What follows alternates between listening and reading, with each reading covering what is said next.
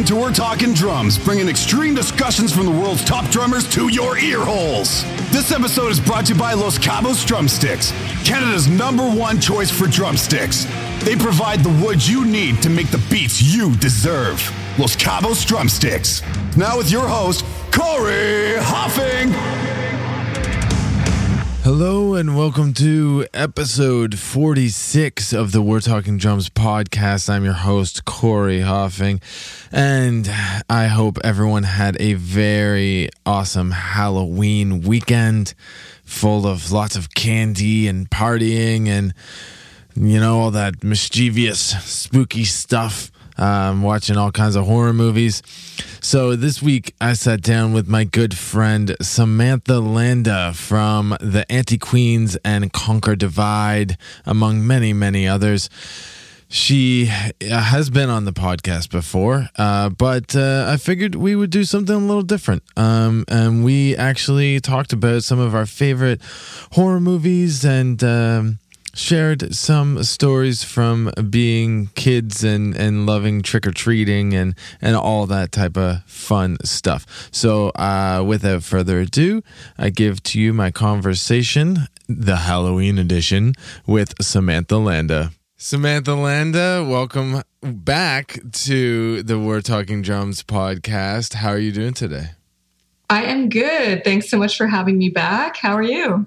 I'm fantastic. It is early morning, well, early enough for us drummers anyways, on the Saturday. This is what they would call, Devil's Night, the day before Halloween?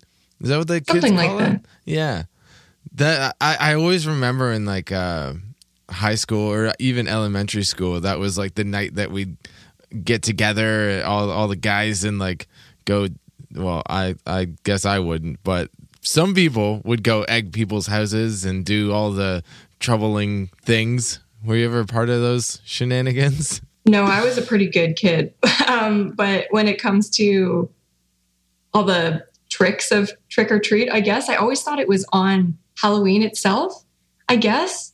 Like I always felt like it was just, you'd go trick or treating as a kid, and then the next morning you'd wake up and all the pumpkins were smashed and there was TP all over the houses.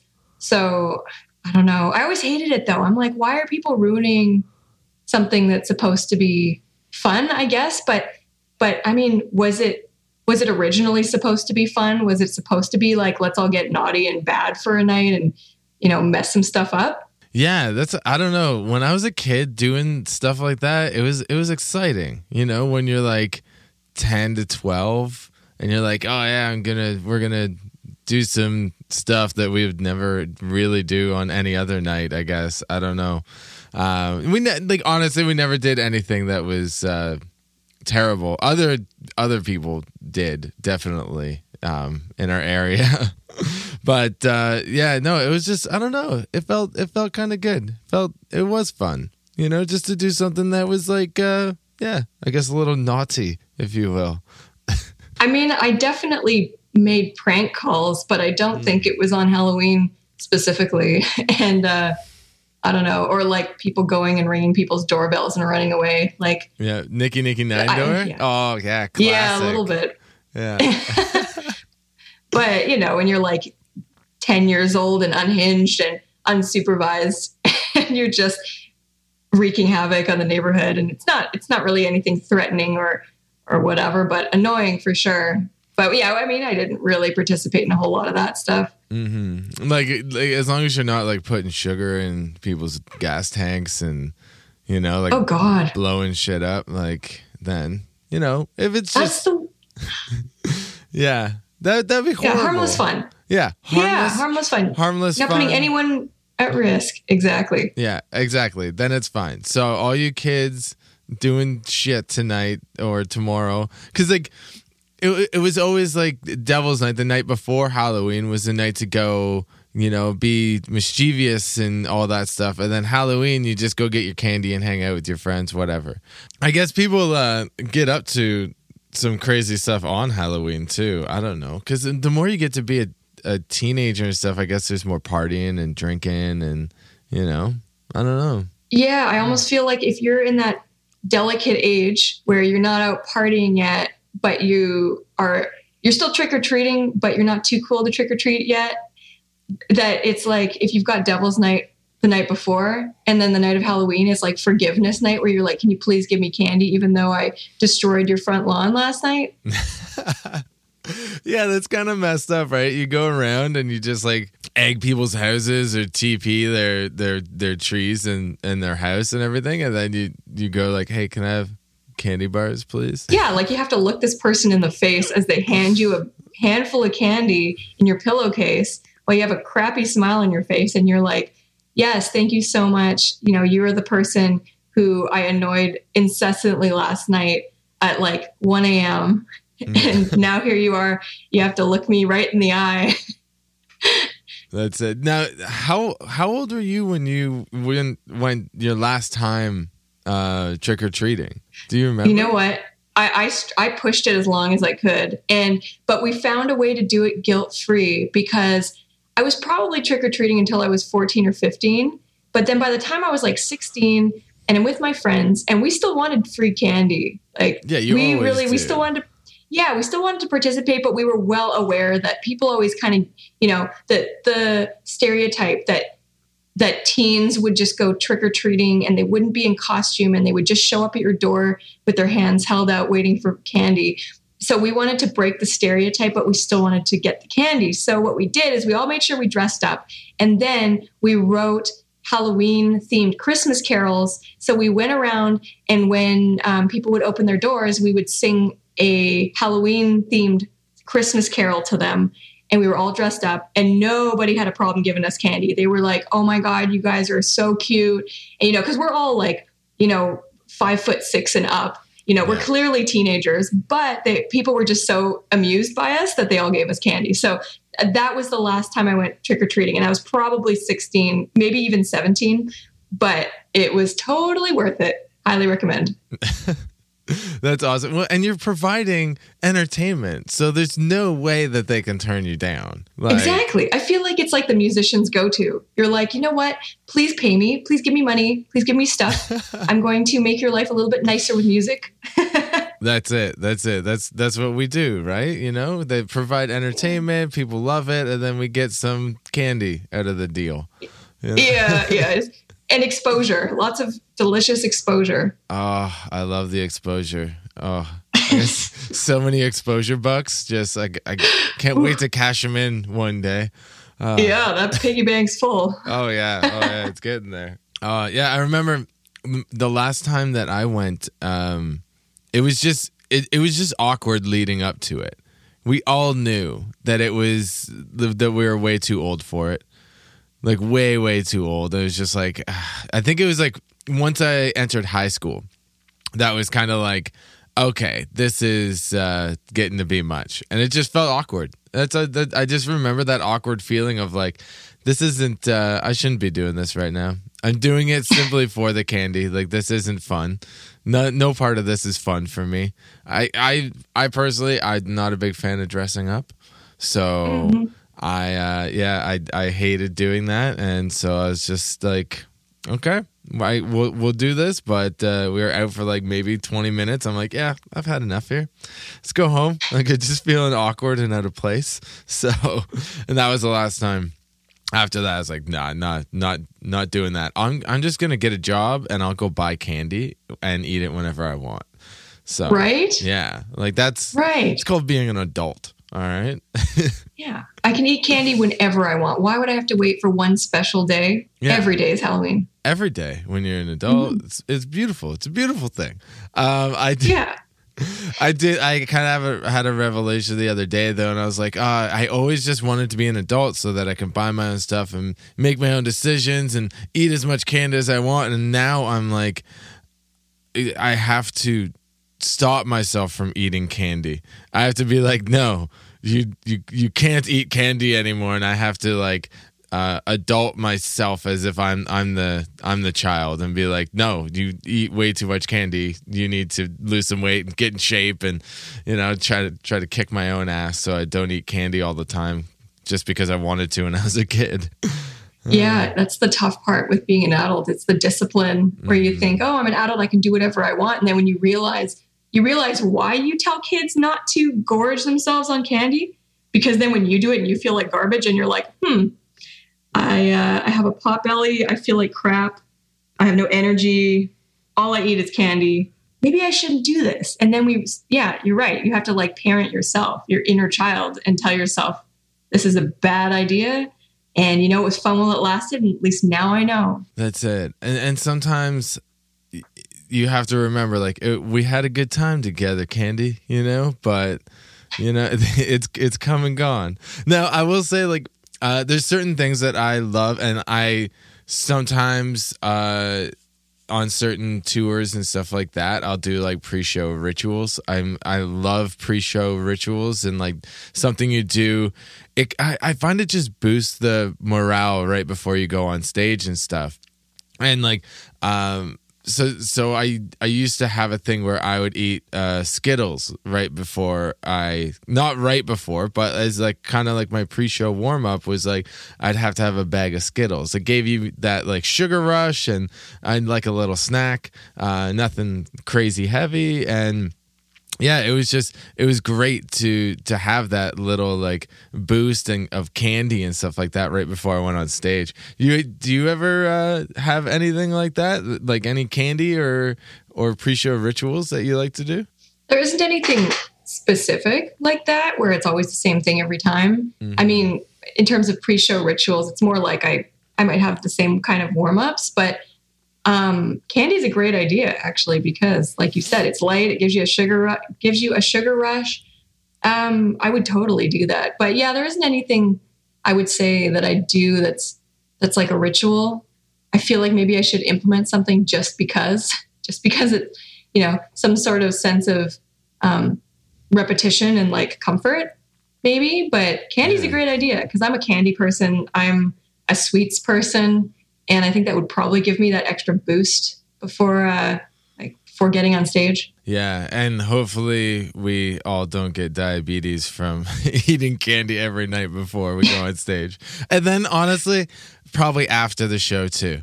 I'd probably buy like a really big pack and then have some beforehand. And then afterwards, like the whole show, I'm just like craving more candy. So that's how that's going to go. And yeah, you don't want to sugar crash like mid-set. No. You just have like a bowl of candy on stage with you. I would bring my rolling rack that sits like table level, kind of like right at my hip. I would bring that just so I can have a bowl of candy. Mid-set, just like grabbing fistful of candy. Oh, that'd be great. You get one of those, there's those stick holders that it's almost like a cloth bag. Yeah. But it's full of Skittles. Oh, that'd be amazing.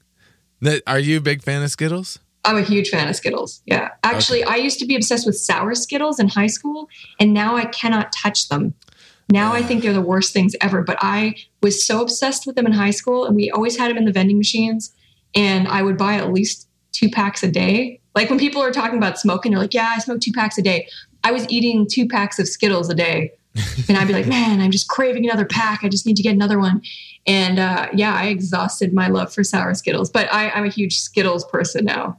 Still, just not the sour ones. Yeah, I don't really go for the sour anything. But my go-to is either the purple or the blue. I think the blue is tropical, and that was like the best. Obviously they're all fantastic and all like very, very similar, but the tropical ones were like, amazing. If I could find those, I was in heaven. I don't know how people can eat them 1 or 2 at a time. Like I could literally dump half the bag in my mouth and just have like a mouthful of Skittles. Yeah. Like, why do they make them so small? Why don't they just make a giant Skittle and you can just, I don't know, savor for 5 minutes. Savor one Skittle. So like take one giant Skittle. Take the whole bag and just melt it down. Have you ever left a pack of Skittles out in the sun? Like that's pretty much what happens. So what you're saying is I need to do that. And I'm saying yes. Yes. Well, all right. So my big go-to right now, because I go back and forth on different candies, and mine is peanut M&Ms. I cannot get enough peanut M&Ms right now. Like Oh, yeah. They're the best, like the best. And every time I'm like, do I just buy the big bag? Do I spend the like whatever $6 on the big bag? Because I'm going to eat the small one and I'm going to want more. I know it. And I'm going to have to make another stop and get more. It's just, why? So let's just buy the big bag. And it's, then I'm good. I'm set. They're so good. Yeah. I love them so much. All right. So, let's continue this conversation about maybe not candy, but it is the spooky season, as people like to say these days. So I wanted to get into some horror movies. You mentioned to me about during this whole pandemic and everything that you got really into horror movies. So let's get into like top 5 horror movies, or even like horror movie series, because it's hard to pick just one. Most of the time there's like a couple within a series that are really good. Like if you think about it, I don't even know how many Halloween movies there are now. There's got to be like close to 10 or 12 or something. But yeah, so like what are your go-tos this time of year? Well, first I need to preface this with most of the horror movies that I was watching or have been watching for the last 2 years are the cheesy, campy 80s type movies. So, and honestly, I have 2 types of horror movies that I like, because I'm not a big fan of gore, like just for straight out gore. I'm just not into that, or like body horror. I'm not into that. But I either like the really campy, low budget, bad special effects where it's comedy to me, like that style of horror, or it needs to be like psychological thriller, suspense, that kind of thing, or like dystopian horror or that kind of theme. But the stuff that I was mostly watching, it was mostly in 2020. Like we binged a whole bunch of movies last year, and I got to get back into it since we're almost at the end of 2021. But we're watching. Oh man, I mean, a lot of them were just the classic campy, cult films like The Gate. I think we watched that twice. And oh man, what is it? Dead Alive or Brain Dead, whatever it is, the one with the monkeys. That one's great. The one with the lawnmower scene at the end. Yeah, that one's solid. And oh man, what else? I'm just trying to think. I know you asked about top 5 horror movies in general. I mean, if we're just talking like more of a serious horror movie, I mean, I'm a huge fan of The Shining. That's been up there in one of my favorite movies for years. Love that movie. And it's not even, it's really more like suspense than outright horror, I guess. I don't know if it would technically count to some people as a horror movie, but I love that kind of movie, just the suspense and thrillers. And, there's murder in movies like that, but it's not just straight up gore. So it's like, I don't usually, I steer away from like Hostel or Saw, like those kind of movies. It's not really my jam. But let me think. Oh man, I mean, we watched. What else was just like good bad? I just love good bad movies. Just the cheesy. Have you watched Tucker and Dale versus Evil? No, I haven't. I would highly suggest that if you're into comical horrors. Yes. Yeah, it's pretty amazing, and it's just terrible acting all around, and yeah, everything about it is just fantastic. I love it. It's a great one. I'm adding it to my list. That is great. Yeah, I love that. I love that kind of stuff. I mean, there's also the bad horror movies that were bad, like they're self-aware, where like they were purposely bad. They knew that it was going to be bad. But then there's also the ones where they tried to make it spooky, or they tried to make it freaky, and it was just bad. Mm-hmm. And that's almost funnier to me. Like the ones where, it's supposed to be scary and it's just bad. Like I just love that. But I mean, especially, it's easier for me to talk about some of the worst horror movies I've ever seen than the best. All right. So what are the worst ones?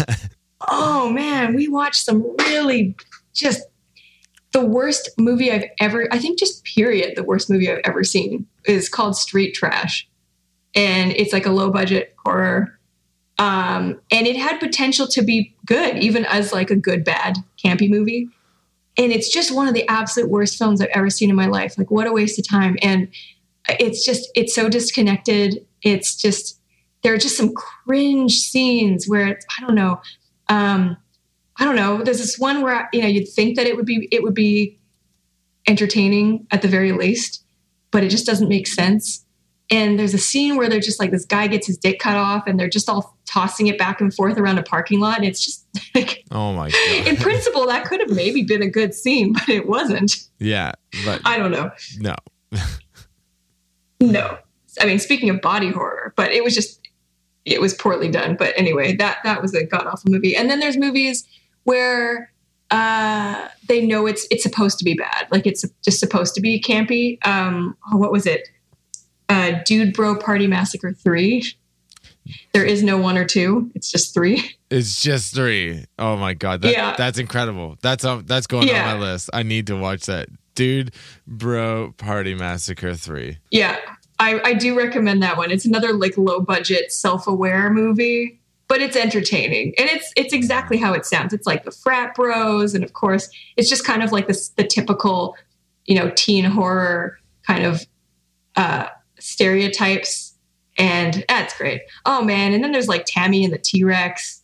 I mean, I don't know. I mean, so for someone who really loves horror, like I don't know if they're going to be so into these kind of movies. Then we were watching all the classics like Reanimator and those kind of, typical 80s cult films. And I love them. And I feel like I've been missing out on this whole genre my whole life. And I know that it's such a thing where so many people are into the 80s cheesy horror. And there's conventions and it's amazing. There's podcasts and I get it now. I totally get it. I absolutely love that stuff. Yeah. And honestly, I've never been a massive horror fan. But there are certain ones that like I've really, really enjoyed. And one of them was like I love the Halloween series in general. Mm-hmm. I know it's just like it's a classic though. And when Rob Zombie redid the series from scratch, essentially, like he just like redid the whole idea of it. And the first movie he did really drew me in. I loved the series more after watching that, and then I go back and watch the older ones and seem to enjoy it more because it just went into the backstory. I'm super into the backstory of why these people kind of are the way they are, and he went into like why everything happened in the first place. And yeah, I thought it was really sick. The first one, honestly, I couldn't really get into the second. I think he did a third one as well, Rob Zombie. But that first Halloween that Rob Zombie did was absolutely phenomenal. I know that I watched one of his movies last year, and I can't remember which one it was. I can't remember. It was good. I don't think it wasn't Halloween related though. It was something else. No. Was it House of a Thousand Corpses? It wasn't, but I feel like, did he do like a prequel to one of those? He did. What was it? I almost want to Google now. He did. He had House of a Thousand Corpses and then Devil's Rejects. And then he just released 2019, 3 from Hell. That's the one. That's the one we watched. I liked it. I haven't seen 3 from Hell yet. I'm a huge fan of Devil's Rejects. I thought that was an amazing movie to watch. But House of a Thousand Corpses was okay. It was good. But Devil's Rejects was fucking fantastic. That one's still on my list. I haven't seen it. There's the thing is, because I've only fairly recently discovered my enjoyment for these kind of movies, mm-hmm. that I've got a very exhaustive list that I'm like working my way through. And I started with a bunch of them, like a bunch of 80s ones, kind of the classics, like a lot of the cult classics. But yeah, there's so many more to watch. Oh yeah. Oh, there's tons. And it's that time of year. So get on it. I think you got your next couple nights planned anyways. So Yeah. All right. Let's change gears a little bit here and talk about something actually drum related, I guess. Yeah. Maybe. Scary drumming. Oh no. So you got a lot on the go and coming up to end out this year. I know the last 2 years, it's like everything that couldn't happen over the last 2 years is now jammed into 2 months.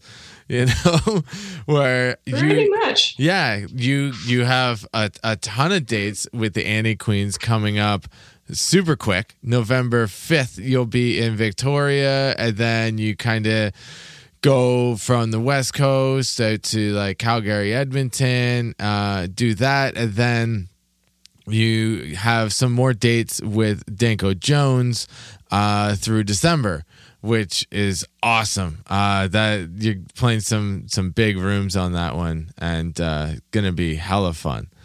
And then you've announced that Conquer Divide has a tour kind of early next year, which is awesome as well. So lots of playing and touring from your end of things there. Are you stoked to get back on the road? Oh, I'm so excited. I'm so excited. One of the big reasons that I'm in bands is to play live and tour. And, some people are really they're studio people or they love writing or whatever. And I like writing. But for me, the big thing is the rush I get on stage. I just love playing with other people, and I love playing on stage. And so I'm really looking forward to that.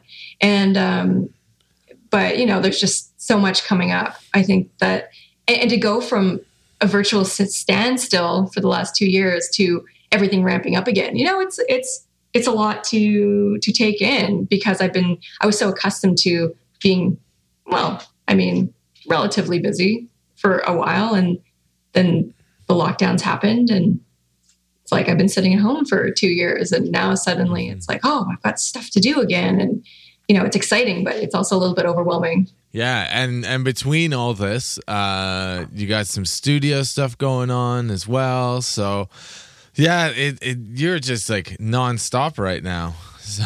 I can't wait to sleep at the end of December. That'll be my Christmas season. Yeah, your Christmas vacation is just some eggnog and sleeping, and that's it. Yes. Yeah, yes, I actually have eggnog in my fridge right now as of yesterday. Oh, so it already starts early. Jesus I know, Christ. I'm shocked. It's out before Halloween. Oh my God. Are people going to be drinking it for Halloween now? Are they going to make Halloween eggnog? Is that going to become a thing? I don't know. As an eggnog lover and self-proclaimed connoisseur, I'm okay with this. I can't say that I have ever been a fan, and definitely not anymore. That I'm not drinking either. I'm no, definitely not. Never. I don't even drink it with rum. I just drink it out of the carton. No. It's honestly, to me it tastes like vanilla ice cream. Okay, that's not what it tastes like to me. So. Weird. But it's too creamy for me, and I'm lactose intolerant. So I'm no, I don't even know if there's lactose in it, but it just it tastes too creamy that it turns my stomach immediately. No, thank you. No. Oh yeah, no, yeah, definitely don't have it. It's full of don't. Yeah, no, I'm gonna stay away from that. But you enjoy it. That's great. And then your Christmas vacation, just live in your pajamas and sip eggnog and sleep. That's it. That's all I want. That's all I want. Well, you're gonna need some rest for 2022, because it's gonna be another crazy year. So yeah, well, that's what I'm hoping. And there's all these other potential tours shaping up as well. Just the one that's confirmed is the one in March, April with Attack, and that's just the Eastern U.S. for Conquer Divide. Yeah. But so far, what we've got coming up, it's I leave next week. We get in a rehearsal. We fly out to Victoria. So then I've got those Western Canada dates with the Annie Queens. We go directly to Toronto into the studio for a week. And then we do drum tracking. And Corey, you're going to be there for that. I'm so grateful. Yay. So stoked. And then I'm home for one night. And then I fly to Michigan And then I'm there for 2 weeks with rehearsing with Conquer Divide because we have a showcase. So we have a show in Michigan. And then after that, I fly directly to Toronto again. And then we have one rehearsal. And then we start the Danko Jones run. And then I come home December 19th. So that's pretty much my next, the rest of my winter, or the rest of my 2021. And that sucks because I'm going to be in Montreal, I think, while you're on the road. Yeah, almost like exactly. I will be in Montreal recording the new Crimson record from December 6th to 12th. So, yeah. And then you're going to be... Yeah, you're going to be in Toronto. So I'm actually going to miss that Toronto show with Danko Jones. I didn't think about that. But yeah, I will actually be in Montreal during that time. So unfortunately, I will not be able to make it. Bummer. I mean, you should come to, if you can get to like Oshawa, I think the Oshawa show is the 18th. But yeah. Yeah. Is it? Okay, no, on here, Oshawa's not even listed on here. On the dates you guys just posted. What? Yeah. Did Oshawa get canceled? No. That's weird. You got St. Catharines on the 8th, Maxwell's in Waterloo on the 10th, Phoenix on the 11th, London on the 14th, and Ottawa on the 17th. Yeah, I totally forgot about that when we were talking about dates, that I'm going to be in Montreal while you're in Toronto. So bummer. Well, I mean, at least like we'll see lots of each other the studio week when I'm in Toronto. It'll be a good time. It will be. And hopefully I can make it out to London then. Let's see about that on the 14th. That would be awesome. But yeah, we'll make something happen. But yeah, with the studio, do you have a different mindset when you're going into studio compared to like a live show? Like, is there anything that changes, like mentally for you when you're going into a studio session? I find studios a lot more stressful personally. And I think part of it is because I'm much more experienced live drummer. So for me, that's like my element. That's my zone, playing live. And because you are a part of a group and you're all just working together to get these songs out to the audience. And so I'm so much more relaxed when I'm playing live. But in the studio, I'm suddenly thinking about, okay, I need to make sure I'm playing accurately. I need to make sure that I'm getting the sounds out of the kit that need to come out. Obviously there's that as well when you're playing live, but it's even more important when you're under a microscope and, it's knowing full well you're probably going to have to do a couple of takes, at least for me. And it's definitely a different mindset. And I'm trying to get past being stressed in the studio. I don't want it to be a stressful experience. It's more just like a focused mindset and just like prepping, making sure I know exactly what I need to do. Well, I think that's a big part of it is because live you are feeding off the energy of the audience. Totally. Yeah. And I'm not thinking about what I had just done and if we're going to have to redo it. It's like what's done is done and we can move on because it's a live show. We aren't going to go back. I'm not second guessing myself as much because I'm not thinking, oh, was that a good enough take? Or did I nail that fill exactly? Or are we going to need to do it again? It's like, no matter what happens. And I think that that's why I go into a live environment so much more relaxed, because to me, it's like, whatever happens. I'm still going to do my absolute best. But, if there's a mess up or something happens, like we just have to keep going. And some people might find that more stressful, but I find that less stressful. Whereas in a studio setting, it's like everything's very meticulously organized and planned. And it's funny because I'm usually more of that kind of person in terms of I like being mentally prepared for things. I like being organized and knowing what is to come. But there's still just something about, the red light when they hit record and suddenly it's like, I feel like I'm over analyzing and it's something I'm working on, trying to not do that so much. Well, I feel you on that, but the studio is the only place where you get a redo. When you're in a live setting or like in most of life, there isn't, you can't just like go back and redo things. So I try to keep that mindset where it's just like, I try to keep the creativity flowing, and I'll try stuff that I may not have planned out, and I may not know how it's going to sound, and I'll just try it. And if it works, it works. But if not, then you can always redo it, which is like the best part of the studio. There is always going to be that red light that you can't get past. Like as soon as that red light hits, you're just like, okay, and you get nervous, and then you can't perform. And it happens to so many guys. But I think once you get comfortable, and you're in the studio like all week, so you have lots of time to kind of like get in the groove of things. And I think by the time that you're actually recording, you're going to be so comfortable in that environment that it's not going to phase you, right? The way that it normally would when you just walk into a studio, and then it's like, all right, set up your kit and let's go.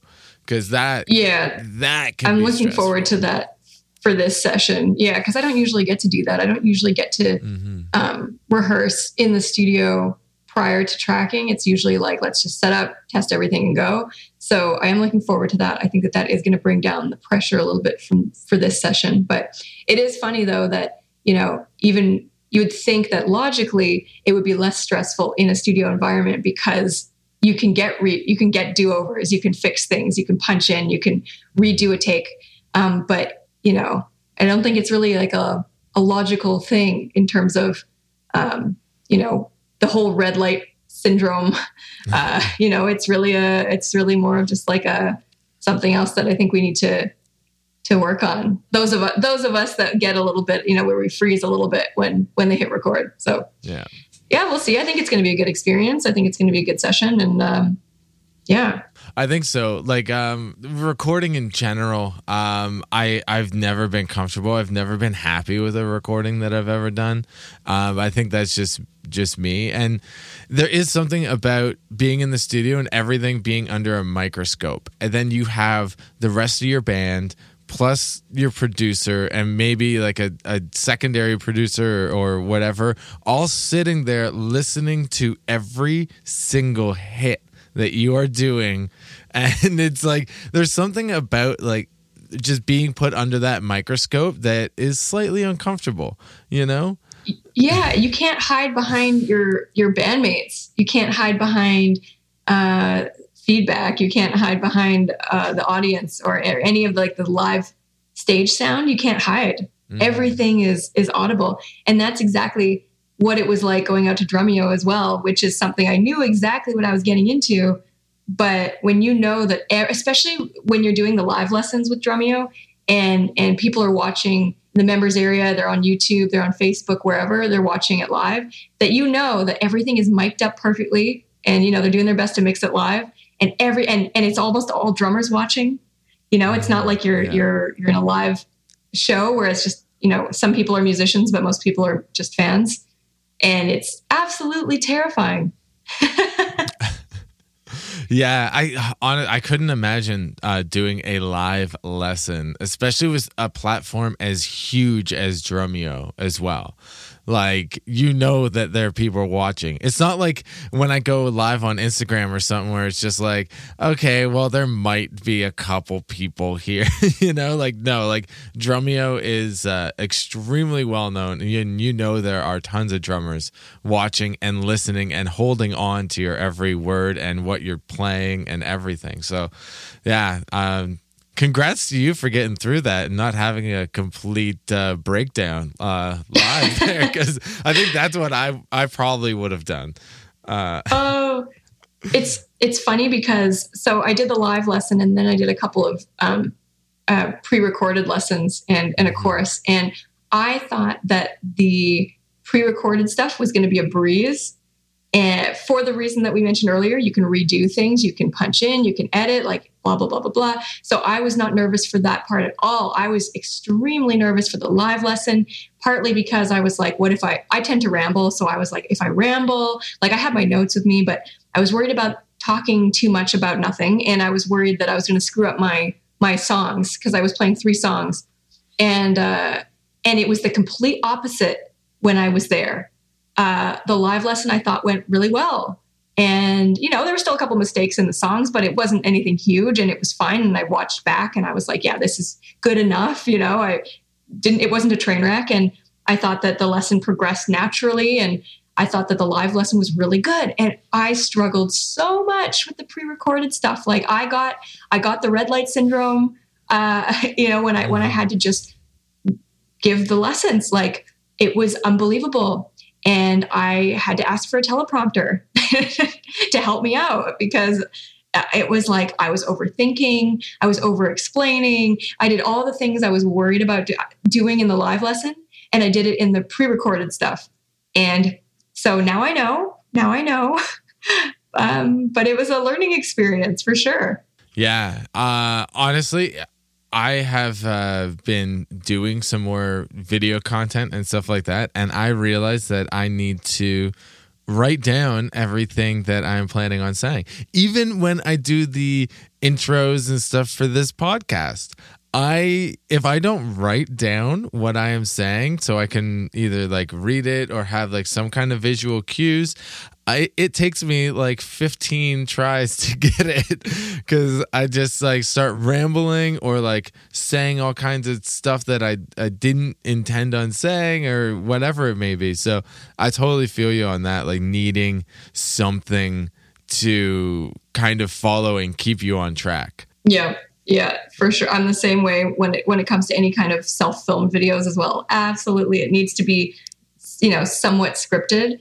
And then once it's scripted, I can go off the script and back, but I just need like the framework to have something to fall back on. And it's funny. It's kind of like having that click track, like having a metronome. So the tempo, you can push the tempo, you can pull it, whatever, but having it there. So it's like, your place as well.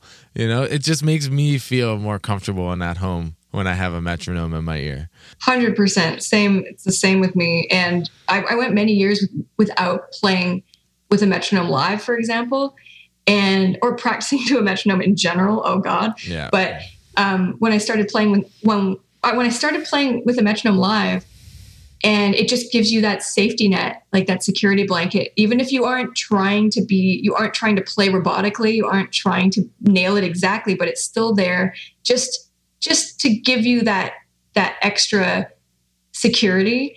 And what a game changer it is. And now I hate playing live without it. Like it just needs to be there in the back somewhere. It doesn't even need to, even with Anti-Queens, like the Anti-Queens aren't about being a super, it's not like a technical band. It's pretty organic. It's pretty loose. Mm-hmm. And I think that's the whole vibe of the band. But so, I don't try to follow make sure I'm dead on the click every single time. Like it just wouldn't make sense for the band. But I don't like, we have one song that we play where I don't have a click live. But, even with that song, I'm like, oh God, there's no click, and it's weird because I'm so used to just having it there. So you play to a click live with Anti-Queens? Yes. Wow. I would not think that you would play to a click with them, but I will say, like, they are a extremely tight band. Anytime I've seen them, and even though it's punk rock and, like you said, it's a kind of like a organic feel to everything, I think having that metronome there live just like allows everybody to just lock in together, right? And you can always like push and pull to certain parts if need be, and I don't think it's detrimental to the sound if you fall off the click and just like, or like feel the energy and be like, this isn't right, and turn it off or something. I don't think you guys don't run like backing tracks or anything like that, right? No, not at all. Yeah. So, I mean, the reason that I like it so much is part of it is just to make sure, like, I'm definitely one of those drummers. I don't even know if I would do it anymore because I've been playing live with clicks now for a couple of years. Mm-hmm. But I was definitely one of those drummers where like the adrenaline would kick in and I would just play things too fast and then, and not even notice.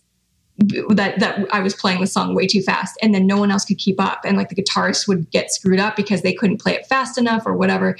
I really wanted to avoid that with this band, and I know, especially because it's a lot of just boom cha, and it's pretty basic drumming, that it's way more likely that I'm going to speed up with the adrenaline and excitement of live. So the click just it almost like holds me back from pushing too hard. And I think that for me is pretty important with this band, just, especially because the stuff I'm doing, I can play faster than the song calls for, because it's pretty simple. It's just boom cha for a lot of it. And so I can go a lot faster. And so but it doesn't mean the guitarists can, maybe the strumming pattern they're using, they're not going to be able to keep up. And I don't want to stress them out live and have them screw up. So it really just keeps us on track and makes sure that I'm not pushing the song too fast. Yeah, I know. Cause even with Crimson, we didn't always play to a click live. And I remember back in those days, like I was probably pushing like 210, 220 on certain songs. And we all had the adrenaline and we were young and, so it was fine. But if I were to take say a Johnny No Cash and the Celtic Outlaws song and push those tempos too much, it would fuck up his vocals. His vocal patterns in music like that are very structured and put together in a way that if it is outside of a certain tempo, it's going to not come across the way that it's supposed to, and it's going to fuck him up. I know it. So I always push for clicks live for them, but they didn't want to. So I had to, I knew I had to mentally tell myself, like, I can't push this. Every single song I had to be like, no, I can't push these tempos. I need to sit in my pocket and just like live there, and that's it. Like, I needed to have that restraint on myself, or else it would fuck everything up. So yeah, it's a good test, I think, of just our abilities as drummers to stay calm, I think, in a live environment. And it's maybe I don't need to, but after all of this, maybe I don't need to play with a click live with Anti-Queens, but I just like it. Like, I just like the security of having it just in case. But